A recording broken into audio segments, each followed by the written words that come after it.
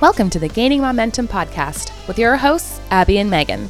This is the podcast where we try our best to parent our kids for the world we want them to grow up in and the world we live in now.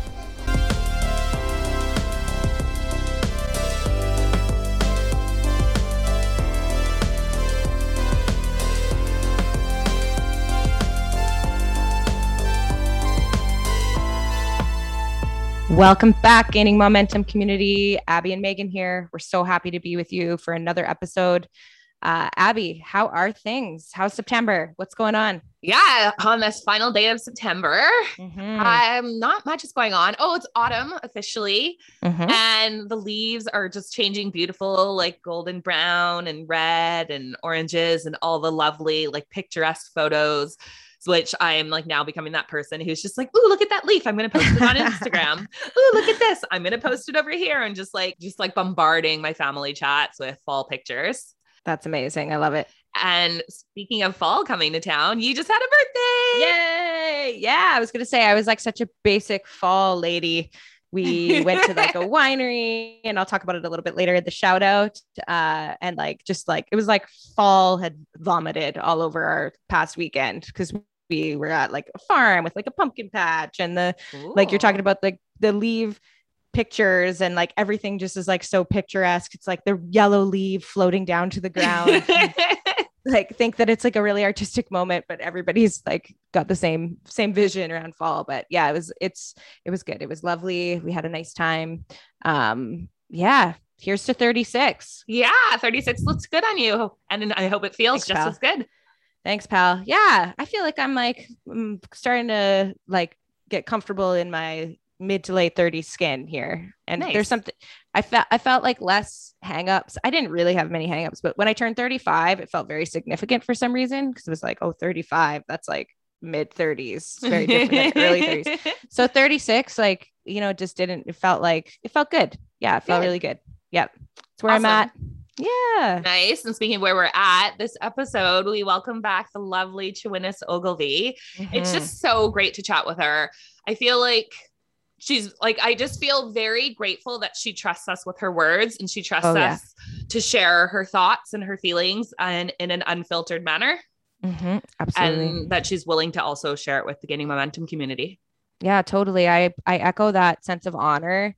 It's a big responsibility to create space for folks to feel safe enough and comfortable enough to bring their fullest self to the conversation.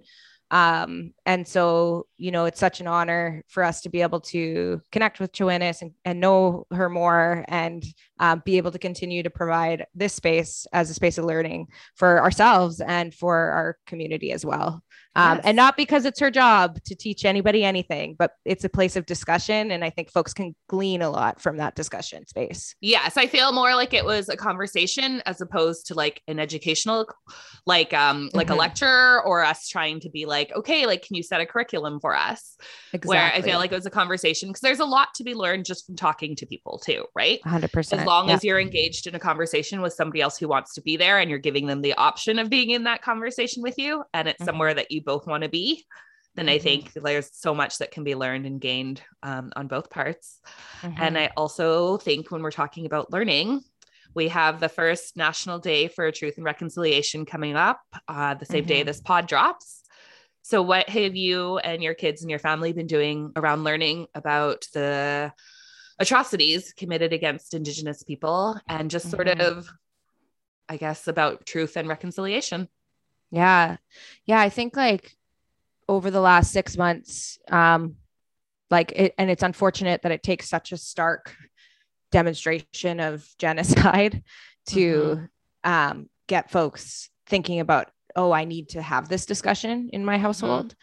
I'm talking particularly about settlers in so-called Canada. And so I think there has been an uptick in folks actually thinking about, how do I do this? How do I talk about this? And better late than never is where I'm at. I'm always happy to welcome anyone to the table that's like ready to start, reckoning with this country's history of genocide and thinking about how to do that. And I'd rather do it. I'd rather be the person you're asking. And I don't have all the answers than some of our folks in Indigenous communities or Indigenous folks. But some of the things that I know have been important for us in our own family is, first of all, just being really honest. I think you can be honest you can be honest and still be developmentally appropriate and not like frightening, you know? I think that people get, and Chewinnis talks about this in our interview that people will hear, but like people kind of have this notion that like, well, they're young and like it's going to scare them or upset them. Well, first of all, kids of color and like Indigenous kids specifically in this context have been dealing with the impacts of colonialism their entire existence. And if they're old enough to deal with those impacts, which they're not, arguably, everybody else's kids are old enough to talk about what happened in Canada and what continues to happen. So I think part of it is also taking shame out of the conversation. So I know, like, you know, there can be this because we are probably wearing that shame too, and shame tends to be kind of unproductive in terms of like moving us forward in action. It can be debilitating.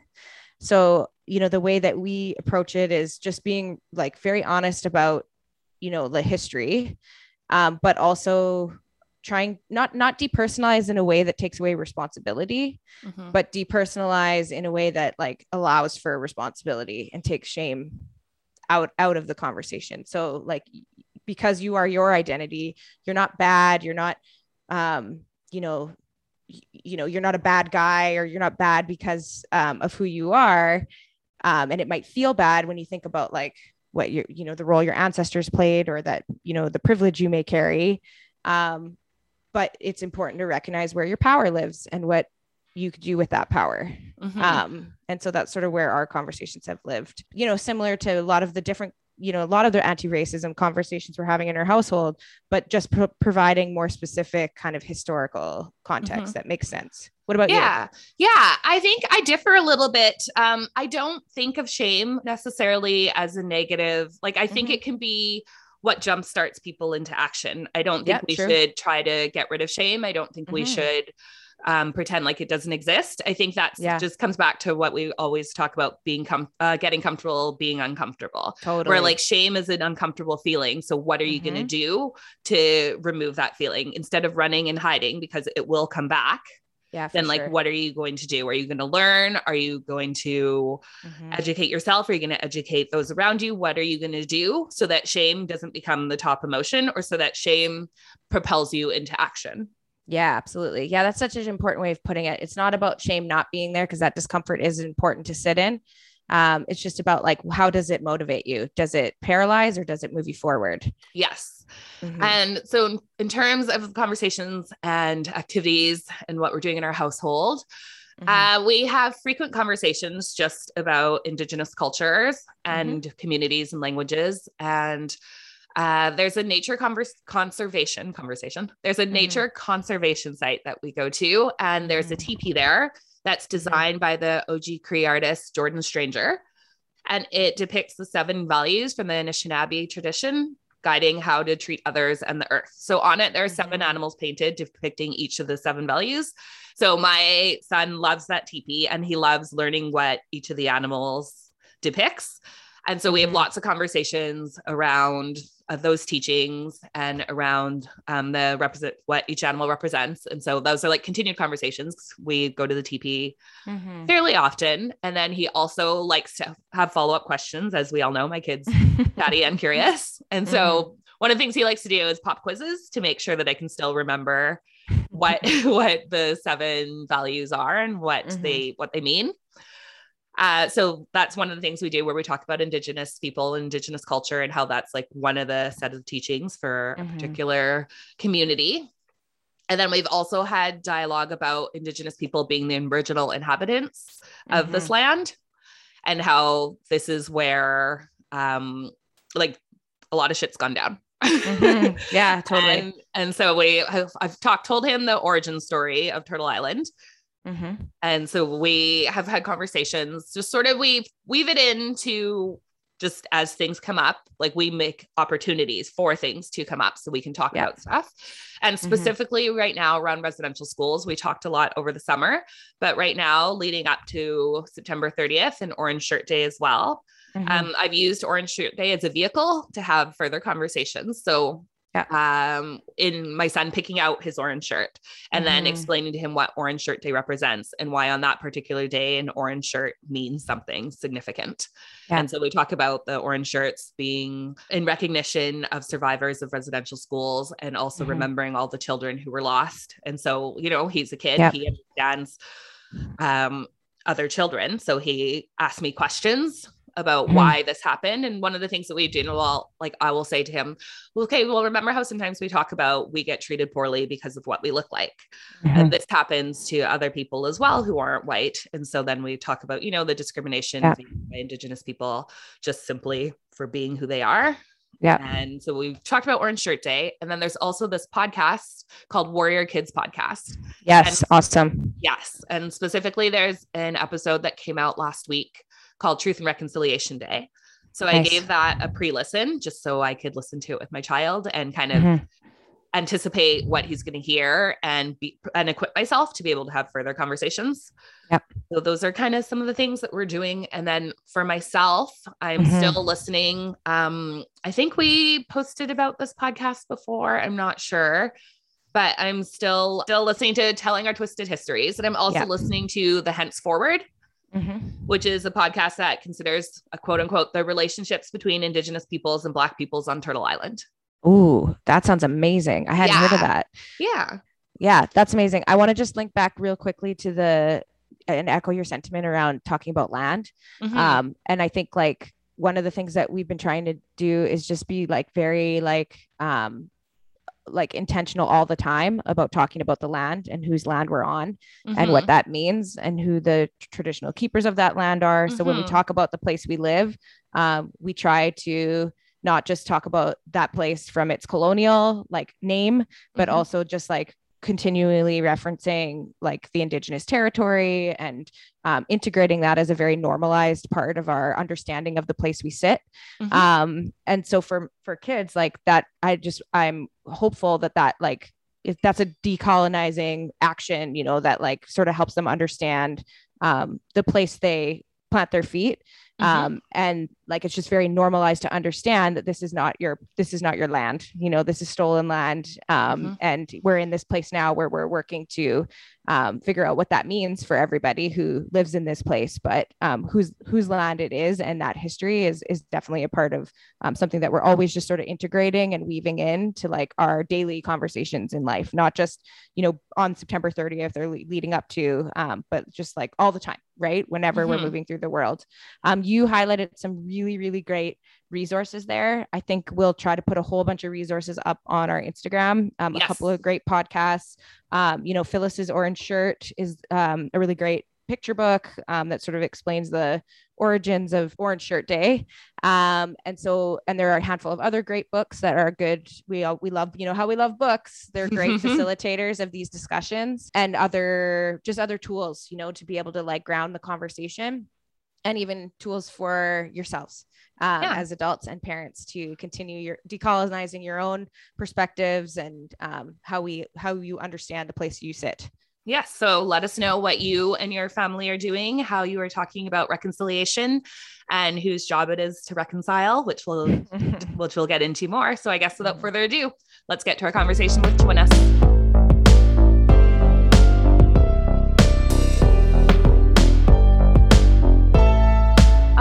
Welcome back to the brilliant Chwiness Ogilvie. We spoke to Chwiness in season 2 about the importance of family histories and storytelling, particularly as a tool of maintaining and promoting culture and a sense of self against the backdrop of colonization. So as you may recall, or I guess I can reintroduce Chwiness. Chwiness is a member of the Cha'aklasut and Clayoquot nations of the New Channel people on the west coast of Vancouver Island.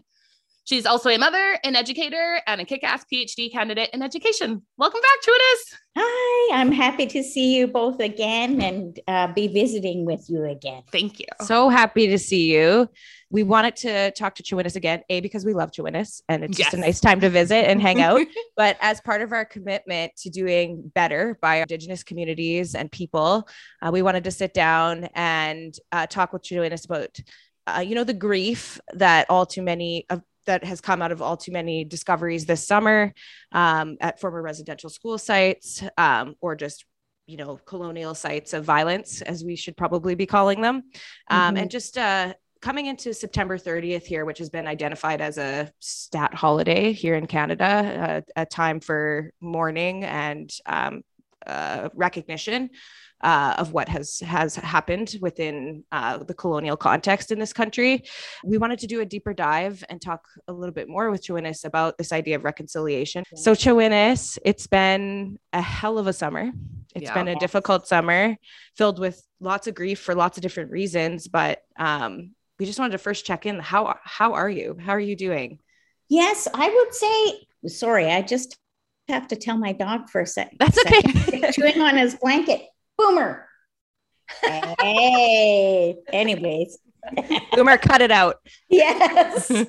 No chewing on that, buddy. Anyways, he's only 3, so he still has those puppy tendencies. Anyways, yes, I would say that when these things came out, there was a sense of feeling of time, being in sort of a time warp. And I'm an intergenerational survivor of residential school. So, I've tended to automatically go to how my aunts and uncles are feeling. So I reached out to them to say, I love you. I didn't ask them how they were doing. Yeah. I didn't ask them what they needed. I just wanted to really let them know they're in my heart and my mind. And I didn't want to force them to express anything. I just wanted to acknowledge, which also means taking responsibility for extending that care, because it's that love between Native people that was really disrupted because of residential school. And, and so I've felt since that point in time that it's important to investigate my own feelings about it as well. When I'm looking again at my relatives' experiences and being open to hearing how they're feeling about it. So I call it feeling discombobulated. It's a good word. It's like when trauma hits you again, your brain has difficulty ordering things up. So I've found in my work life, I've been a week ahead of time, which is, I suppose, better than being a week behind, but finding myself panicking that I'm not on top of something. But then I realized, so my sense of time has really been disrupted. And I've listened to some survivors who are an incredible amount of pain, and it's a different pain than when those first stories came out, when they first started talking about residential school, and they were remembering things as children. So they were remembering, with adult eyes, being little, and older kids telling them, don't go play there. There are bodies buried there. And so hanging on to yourself while you're listening and making sure it's safe for them to be able to describe that again. Because I think in the first round, I think there were too many conditions placed on survivors sharing their story. I'm not saying those conditions were always consciously thought of, but there is a general structure to truth and reconciliation. There is still a mindset about how we want Native people to deliver our stories. And our people have been impacted by that. Absolutely. In terms of our old traditional stories, we have stories that are violent. We have stories that are the opposite of what you would find, in a Bible or a fairy tale story. And those stories were censored by the colonizer, and we were taught to be ashamed. So I worry sometimes. I know that my relatives feel comfortable, some of them telling me the truth of what happened, right? Because they know I'm a safe person, and that I don't expect them to censor what they say. Yeah. And so I really don't think that if people don't have a real space to be able to share in a really honest way, about that, it'll be really tough to open what we're seeing and not keep revisiting that trauma, right? Yeah. So I know I'm checking myself. I know I've talked a lot to my students and younger people. You may not think, because you didn't go through it, that this isn't impacting you. But notice if you're getting more irritable, or frustrated, pay attention to how you're feeling. In fact, it was 2 weeks after my son is 14. It had come on the news, and of course, his grandpa went to Kamloops Indian Residential School. Okay, yeah. And so he knew that, but again, he sort of thought that's their story. It's not really mine. Yeah. But then about 2 weeks later, he was able to articulate to me. Now imagine people who can't quite put words to it, right? He was able to tell me, Mom, they want us dead. Oh, God. The immensity of that feeling for a 14-year-old. And it was the same when Colton Boushie was in the news. Yep. It was the same when Tina Fontaine was in the news. Yeah. Children's minds automatically go to a place of how can I organize this? Yeah. And without intervention from other people, they take it on. And that's the thing we need to be careful of. No kidding. Yeah. Yeah. That's pretty profound for him to articulate that through line in such a, I mean, it's just like, it's so blunt, but so accurate. Right. But and that's the thing that's like, what do you even say to that? Because it's true. That's the thing. And that's where I guess in my life, I've also been colonized and impacted by the way in which I tell a story, especially having, had the goals of being an educator. There is huge amount pressure to become appropriate. But what I do currently with my son is when he wants to tell people off, and make sure I support him in being able to do that.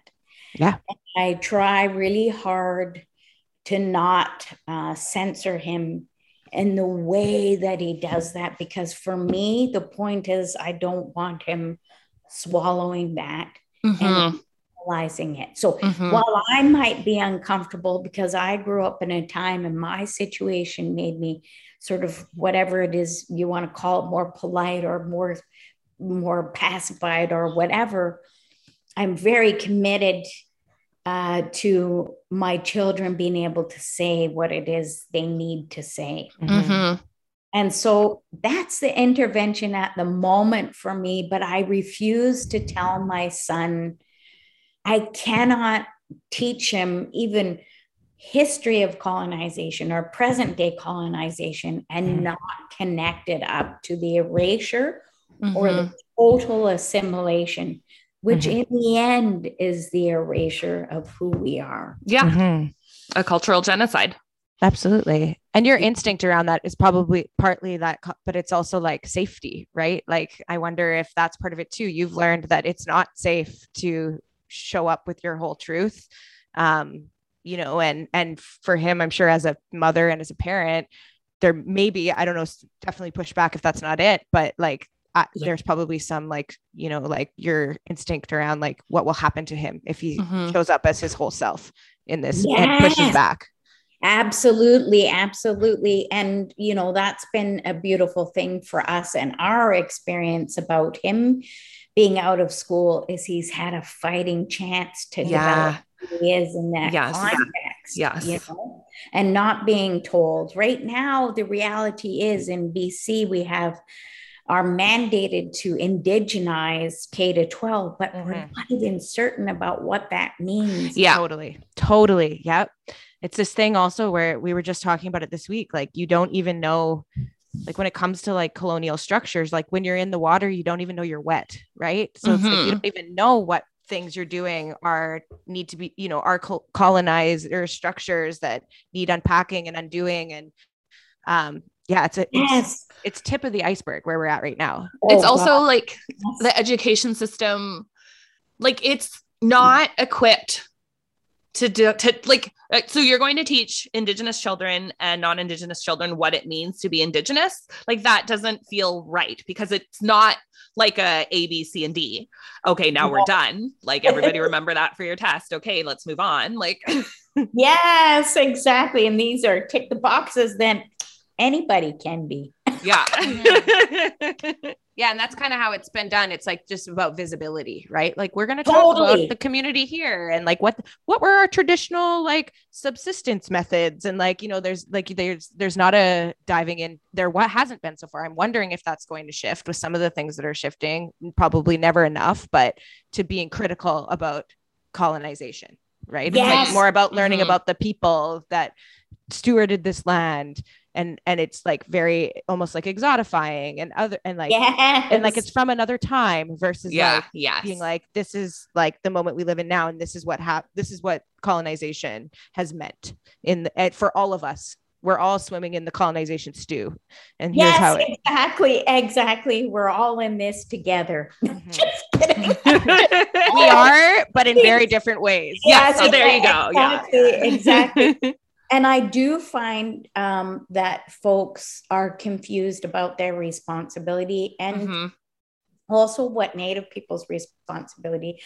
I've had some conversations with people that are non-Indigenous, like white settler folks, who really feel it's Native people's responsibility to teach them. And it's not always an unkind thing, but it is very misplaced, and it's an inappropriate expectation of Native people if you really have sat with the reality of something like residential school. Never mind the roster of other events that came before and afterwards. Yeah.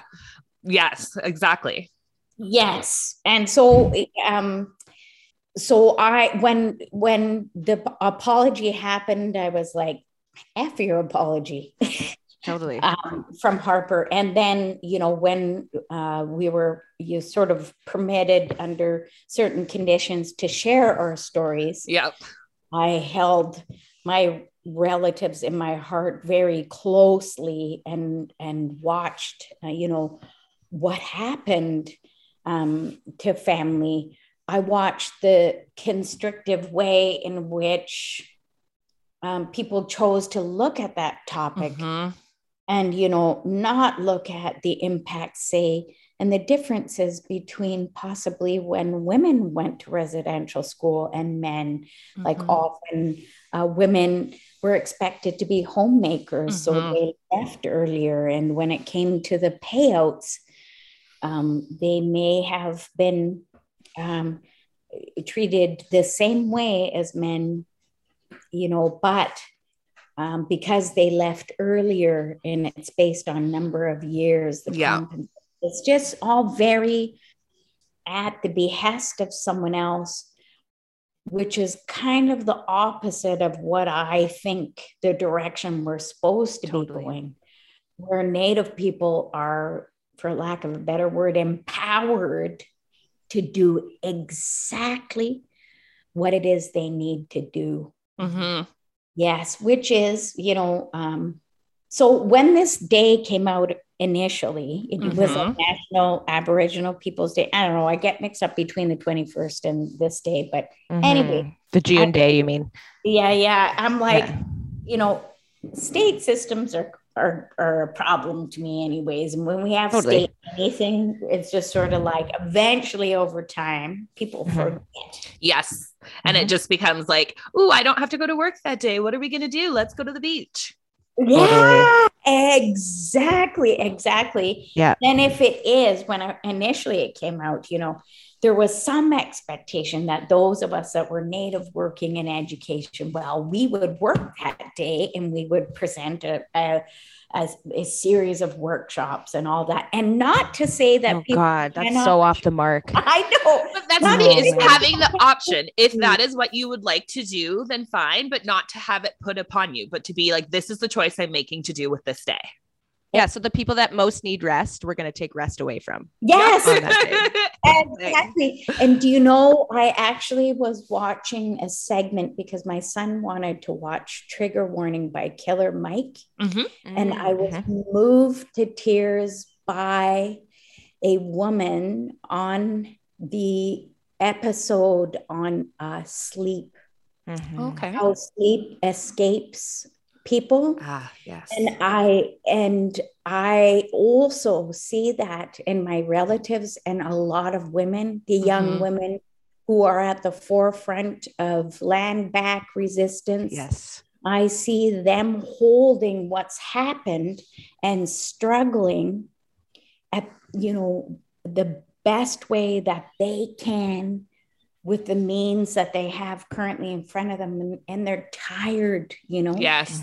And so that moved me to tears because there was a woman on that show who said, I just want to be a woman, not a strong Black woman. Yes. Who I always have to be strong. Yep. And I cried when I watched that because I can relate. And he was expressing, Killer Mike was expressing that sleep because of the stigma attached. And I said, God, of course, there's a stigma of the lazy Indian. It still has residue. Oh, that's a good word. It really, really does. It still is there. Yep. And in our collective memory, we are so concerned sometimes that we're not going to be seen as what someone else says, a productive citizen. Then we deny ourselves that. And we don't want other people to see us resting. I know I did that a lot in my life. I still struggle with looking as if I'm working hard enough. And I've tried to confront that, but I think that, one way I was able to give a fighting chance is my children. I said, I have to do better because they're watching me. And so when my bosses, when I was able to do this, when my boss would be like, you can deliver this and that, I said, no. But the very thing that was disrupted at a basic level that you can point to is family. And I'm not going to be separated from my family on that day. Yeah.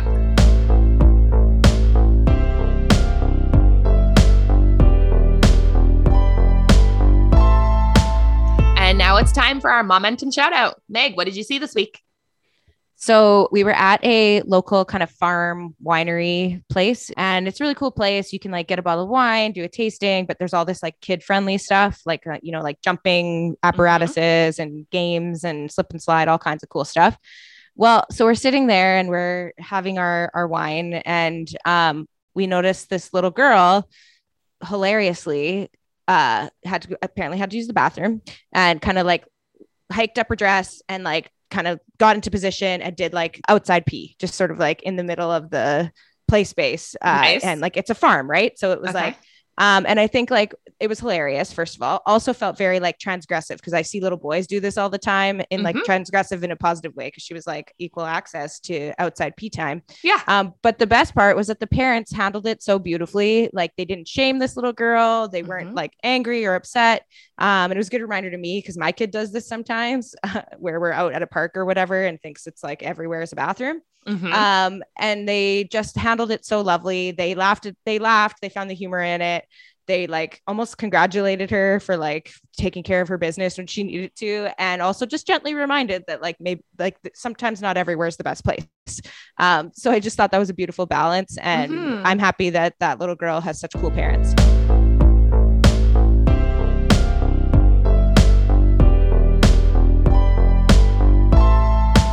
So you've already been speaking to this in such a beautiful way, talking about your relatives and even talking about your son. We're really interested to hear, you know, beyond that within community and within your family, with your nieces and the other folks that you care for. How are you finding, you know, peace and caring for yourselves and each other throughout, you know, all of the things that we've been talking about?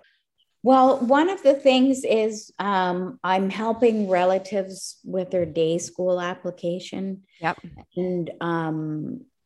And that is actually quite big because it's a painful thing to fill out. Yeah. And so doing that with support, I think, is really important.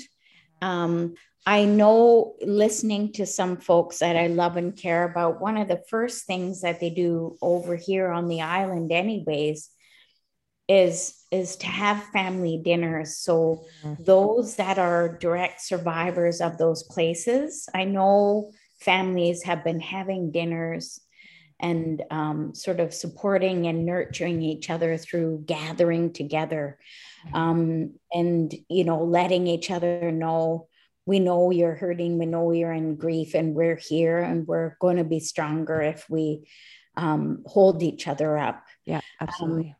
I know also one of the things I wanted to mention is that, you know, initially when things started to come out about residential school before this, the children who are, you know, going to continue to be found, is there used to be a sort of a body of funding that was available for communities to access and do collective funding. Now, I don't know what's happening in terms of that. And I have some concern that there aren't enough resources. I know that there is counseling, but again, that information, unless you have someone sort of to teach you how to access it or even know that it's available, if you've been living sort of isolated because of your pain, or perhaps you don't have an address. Yeah, absolutely. Then, you know, we need to do a better job of making sure people know what is out there and at least give them choices. So, you know, there's that. And for me, there are some younger people that I love and care about. And I've talked to them about the importance of having fun. Yeah, joy. To them about, you know, like, if it sounds fun to you, let's go have a fire and cook some food and sit with each other. Again, I'll remind my relatives, you know, you might not think you're being impacted, but notice how you're feeling and take the time to honor how you're feeling, whatever that looks like. So there are things we can do that when we gather, but I do get concerned for my relatives when they're sort of on their own and feeling in pain. So, you know, I try to tell people what was told to me. Remember that your relatives outside, even I'm looking outside and it's pouring rain and I'm so happy that, you know, you can go out and let the rain, you know, take your feelings and wash your face and go see your relatives outside, you know, your tree relatives and the water. And so all of those things are important. You know, when I have relatives, you know, that'll text me and they'll send me a funny video or a funny meme. And I even use those as a way to sort of pull myself up for a short time out of those things. So that's things. I have plans actually on Thursday, because that's coming up and I'm not working. So I have plans actually to do kind of a collaging thing. Cool. Yeah, that actually is about family. Mm-hmm. Because my dream, particularly being a 60s scoop survivor and an intergenerational survivor of residential school, has really dictated what family means and caused a lot of fear about the inability to have a family. Yes. Yes. It might sound silly because collaging is what it is, but it can be a powerful tool to access your subconscious. And I've done it once before. And when I looked at that collage after, I thought, what the heck? All of that was inside of me. And that exercise let it out.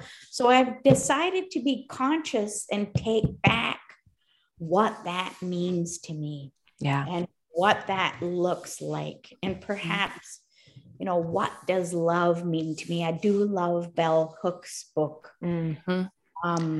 All about love, I think. Yeah. Oh, yeah. There's a beautiful quote from that book that I used to think about all the time. And it was like, I'm going to butcher the quote, but it was something like, what would it mean for us to be in love and to love if we all started with the same definition? And that's completely a butchering of the quote, but it just like, it was like when I was doing a lot of like gender-based violence work, like it was just like very guiding light. Like, this is about understanding connection in a fundamental way, in the same way. Totally.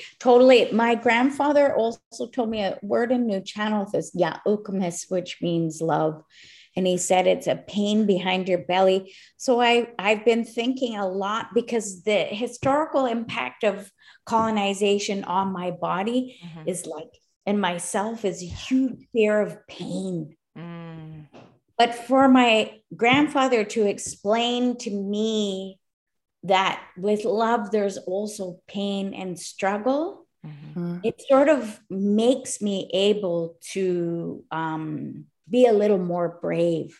I love that. Yeah, I do. Not with stuff that was imposed and unnecessary stuff, but a little bit about my son's getting older. And, he's starting to want to do other things. And it doesn't mean he's also always wanting to chill with me. So there's a little bit of pain in there, and to be able to face it and not react like, this is, the other stuff, the toxic or sludgy stuff, right? The residue from. I love that word.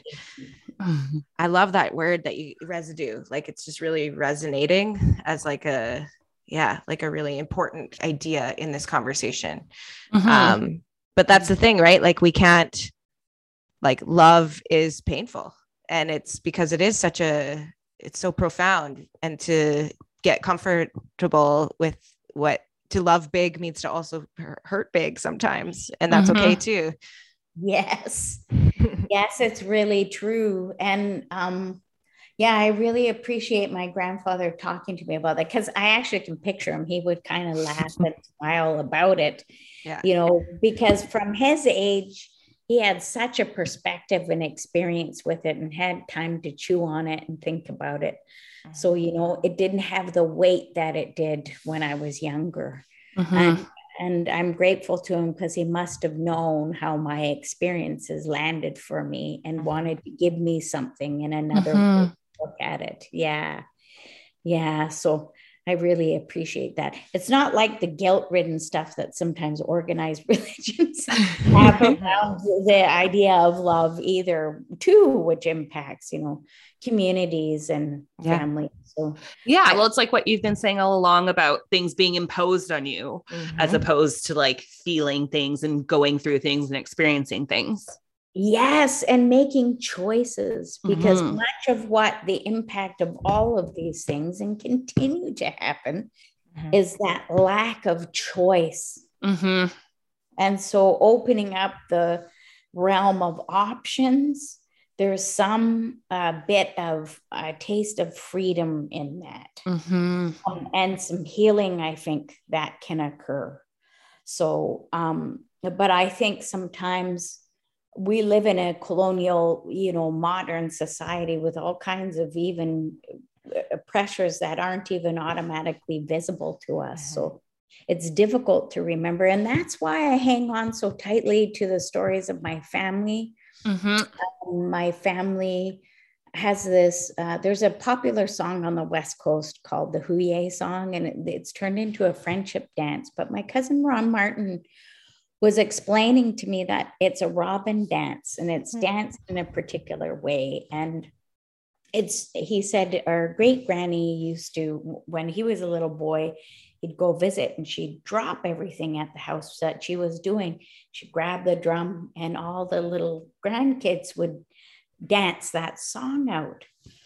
And the movements of the song and the lyrics are basically really simple. The movements indicate what your body is telling your mind, which is when we go this way, go that way, this is the way we're going to go. So it's about teaching children in a different way than going up to a blackboard and saying the word choice. This is the roots of the word choice. Yeah. This is what it means.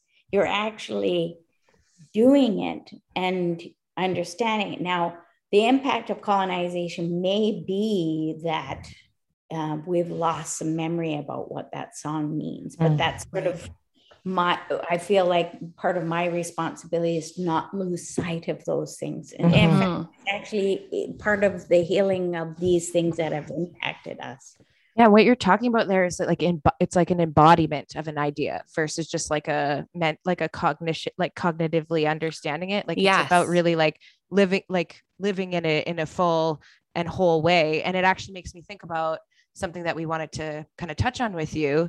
And we've talked in the past, and this is spot on, that Indigenous people in Canada have nothing to reconcile. So sometimes this term reconciliation can be really uncomfortable and inaccurate because I think about that all the time since you said that, Jonas. Me too. It's just always in my brain whenever I hear the word, and I'm always just like, it's like, because it suggests that there's a equal, almost like an equitable responsibility, which is not, should not be obviously it's again, making Indigenous people responsible for what was done to them. Yeah, exactly. And that's, if you look at how you're going to reconcile receipts, it's to exactly. And even if you use that as an example, the playing field isn't even. No.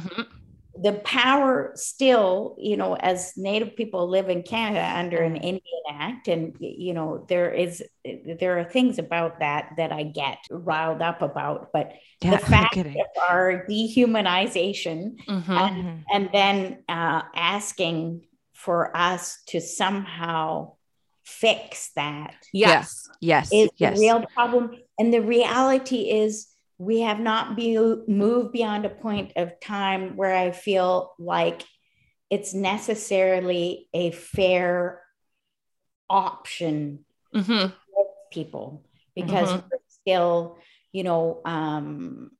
we're still living in a colonial state. It's not like it's over, right? Which is like something that it suggests.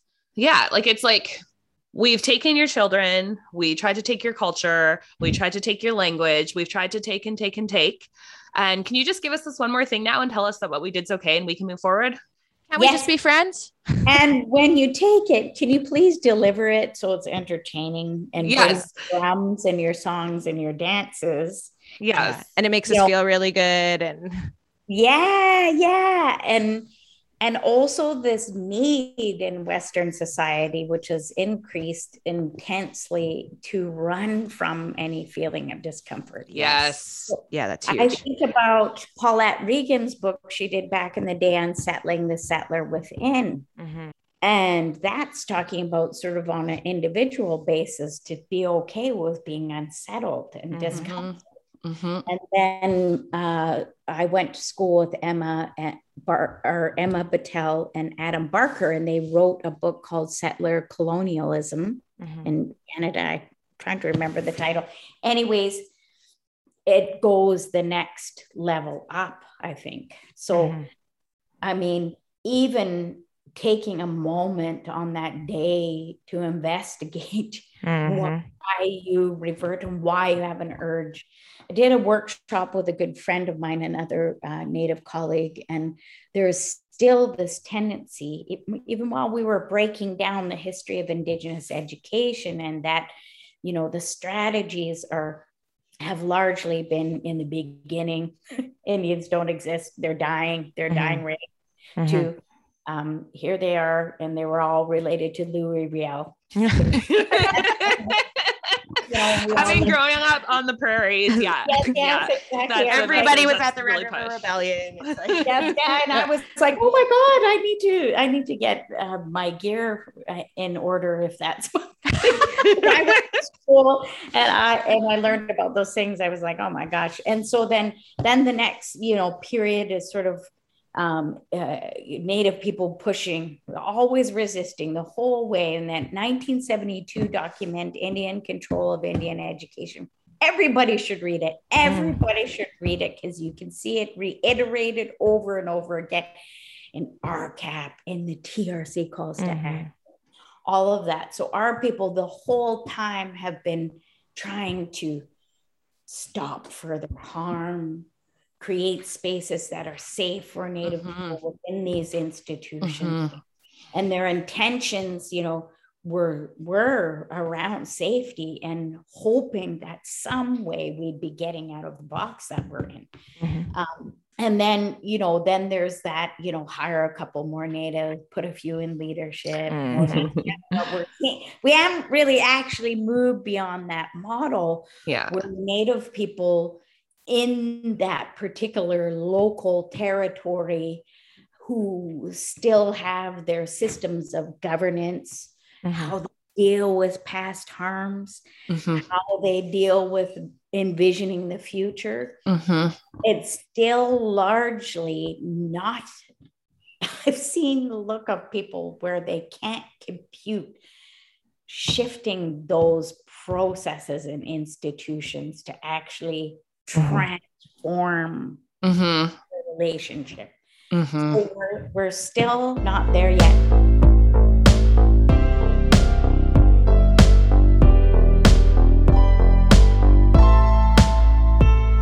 Vine Deloria Jr. in his first chapter, Behind the Buckskin Curtain, makes me laugh so much.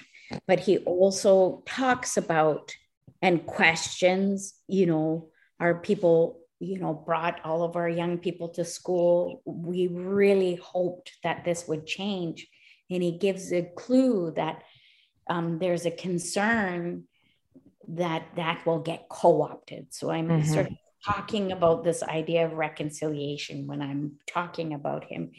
And he says, you know, the good thing is lots of Western folks are not happy. And you know, he's died. So imagine what he think of what's happening in the world right now, but or what he thinks right now in the spirit world, but that there's an unrest and unsettling. And he says, you know, there's a lot of people who would like to let go of the shackles of modern society and sort of be in. And, you know, you kind of see a little bit of that at Fairy Creek, and you saw that down back in the day, not really recognizing their privilege of being able to walk back and forth in those spaces and not having a full understanding. And yet for Native people, in terms of assimilation, he says something like, it's actually easy to become assimilated because Western demands for being Western, modern, mainstream, are not actually that vigorous. Well, you can vote when you're 19 or 18 or whatever. You get your driver's license when you're 16. You can drink by the age of 19 or whatever it is. There's not very rigorous standards. Whereas in a New Channel worldview, by the time a child has hit puberty, they're to start thinking, like my son is to start thinking about what he's going to commit to in and think about something outside of himself, you know? And so, yeah. So there's, sometimes on a day where I'm feeling tired, I think the audacity of people asking me to deliver them on a silver platter what's happened in the past couple of 500 years. On other days, I have some quick comment to make back at them. You can do a quick Google search. I've actually said before, a quick Google search will bring you to scans of information. We don't have a problem with access to information. What we have a problem with is a history of not seeing Indigenous people and other folks as human beings. Yes. And so the desire to shift that relationship, if you're the one benefiting, you might possibly have to share. Yeah. Relinquishing the status quo when you're benefiting from it is a paradox, right? I mean, it shouldn't be, but it feels like a paradox. We're both smiling so much when you're talking about Google, because that's been a theme in our podcast. Like we're constantly talking. Yeah, we're constantly talking about, because we've had a lot of conversations in different contexts around, marginalized folks, particularly marginalized women of color, having to take on the burdensome labor of educating other people. And the literally Google it is like a refrain that we constantly are like, the information is infinite. And we've done even a couple of little examples just to show how easy it is to not ask that person to do more. Oh my God, that's hilarious. I feel like sometimes a remedy for me would be to develop some kind of radio comedy skit on all of these scenarios. Totally. So that you can shine the light on the ridiculousness of being asked certain things. And I do tease a lot. And even at Public Speaks, I'll tease, a quick Google search and you'll come up. When I talk to teachers, it's not a lack of resources for indigenizing. I don't think that's the problem you're really asking, you know? Your job, so I say it's not your job to teach Native people how to be Native or to teach, and your job is to talk about the truth that and to be able to you need to do the job and figure out how to do that with your kindergartners. Absolutely. You like, and then they say, well, what's appropriate? And I said, well, I can't tell you anything because my child was little going to school and y'all were more concerned about that than you were about her having lived through it. Yes. And so it's people need to think about that also. They need to understand, because actually kids understand and have lots of empathy. Big time. And they understand fairness, right? They understand, they understand equanimity more than most people do. In fact, I had a friend who's a grade 5 French immersion teacher. Nothing in her world made her have to talk about colonization, but she stays in touch with me. She teaches she's settler from day 1 to June. Amazing. And she talks about land as a foundation. So she talks about the territory acknowledgement, but she also talks about it's tied to actually an illegal occupation and theft of land to little grade 5ers. And they can handle it. Yeah. They handle it. And, they had responses to it, and they had all of these drawings, and she sent them on her cell phone to me. And it was like, well, give them their land back. Yeah. I was like, that's like every kid's response, honestly. Yeah. Like, well, you took it. It wasn't yours. Give it. Like, they're fundamental principles of like being decent, that kids are taught, settler kids are taught from the time that they are like from the get-go, from the beginning, from like verbal and prior.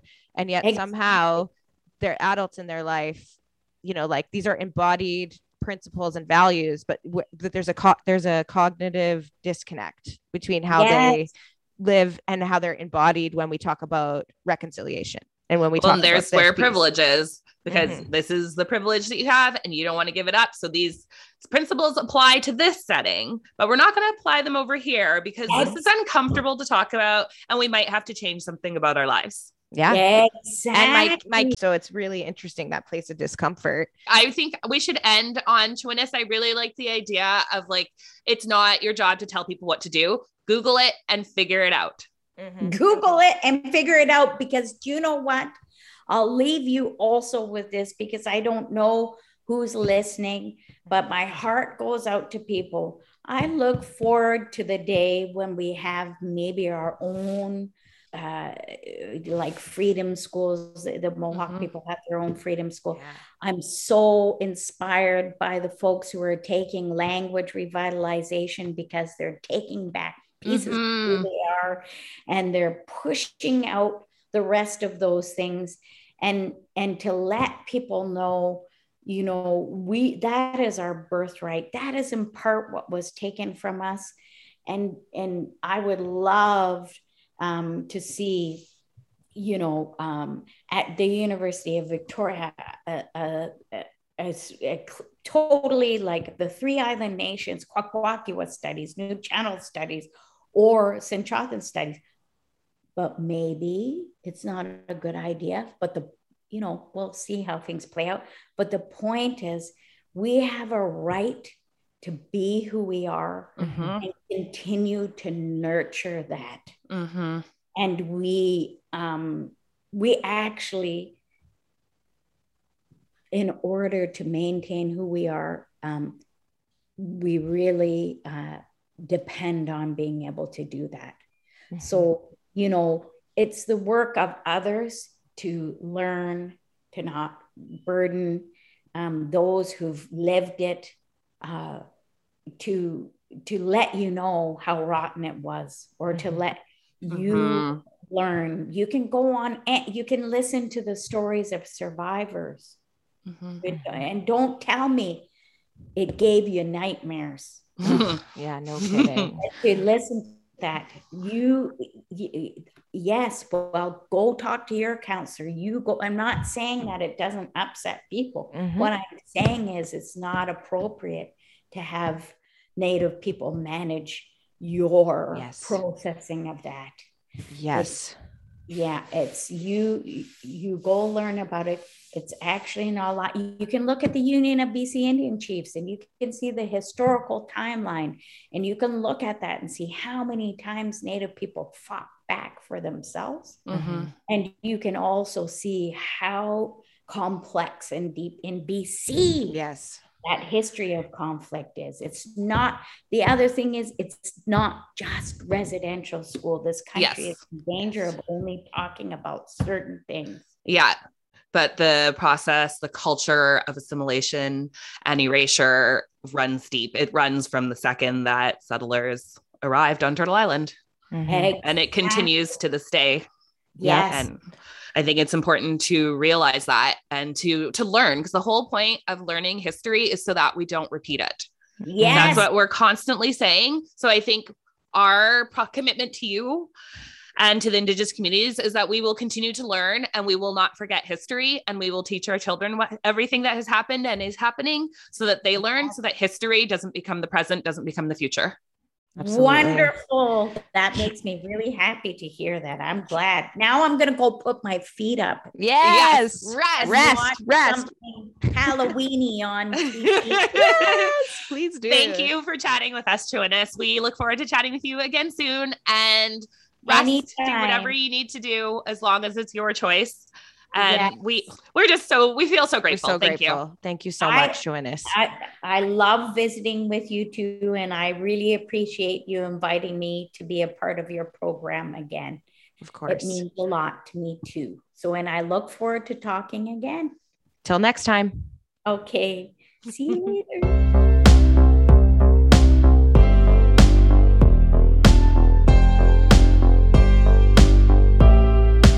And now it's time to pause for momentum. So this week, I will be reading a poem from the Red Files, a poetry collection by Lisa Bird Wilson, who is a Métis and Nahiya writer from Saskatchewan. This poem is called The Apology. You show up with your tight-lipped smile, hard to read, a red carnation at your breast, looks like stained tissue. You respond more to the cameras than the people. Start and end by saying you're sorry, offer an apology. You say the hard facts, while the soft ones float in the background, inch around the room like a buffalo. Soft facts like baby fat, like children's cheeks. Not in so many words, but the cult quality photos tell a portion of what there is to be remorseful for. Not one fat child for over 100 years, and it's not just food, experiments in malnutrition, clothing and shelter denied, but the human stuff, what a child wants most: affection, protection, to belong. Held in the musty records, embraced between the lines, the ratio of caregivers to children leaves no room for pity. All were deprived, children died. You sound sincere, you slippery sweater vested seal man, less attractive version of yourself. So learn this. Don't miss the point. An ending doesn't follow a beginning. The story endures. 60s poached babies learned to slide birth family around on budding tongues. Subtext: mama wasn't good enough. You sowed these seeds and you apologize for having done this. For having done this thing that is still in the doing. Are stolen women like prey, beautiful Jane Doe at the bottom of a river, and no one's in charge or finds it strange children grow up but keep dying regrettably. A mother under a boil water order so long her babies all become adults, never knowing clean water. The order's still not lifted. Education pushes Samuel out of a seat not meant for an Indian graduate. He's learned well about your legacy of problems. No, ticklish man, we are sorry, doesn't drive a stake through the heart of the monster with the bloody smile as you pat your lips dry with the bloom at your breast. Extraordinary resilience and courage doesn't close a sucking wound. We acknowledge that Gaining Momentum is recorded, produced, and edited on the unceded territory of the Syilx Okanagan people and the traditional lands of the Anishinaabe, Inina, Oji Cree, Dena, and Dakota peoples, and on the homeland of the Métis Nation. Gaining Momentum. Created and hosted by Megan and Abby. With artwork by Catherine Kapcha. With music by Evan Dysart. Please check our shoutouts with each episode for more information on Catherine and Evan, plus how you can stay in touch with us through email, Instagram, and Facebook. We look forward to hearing from you.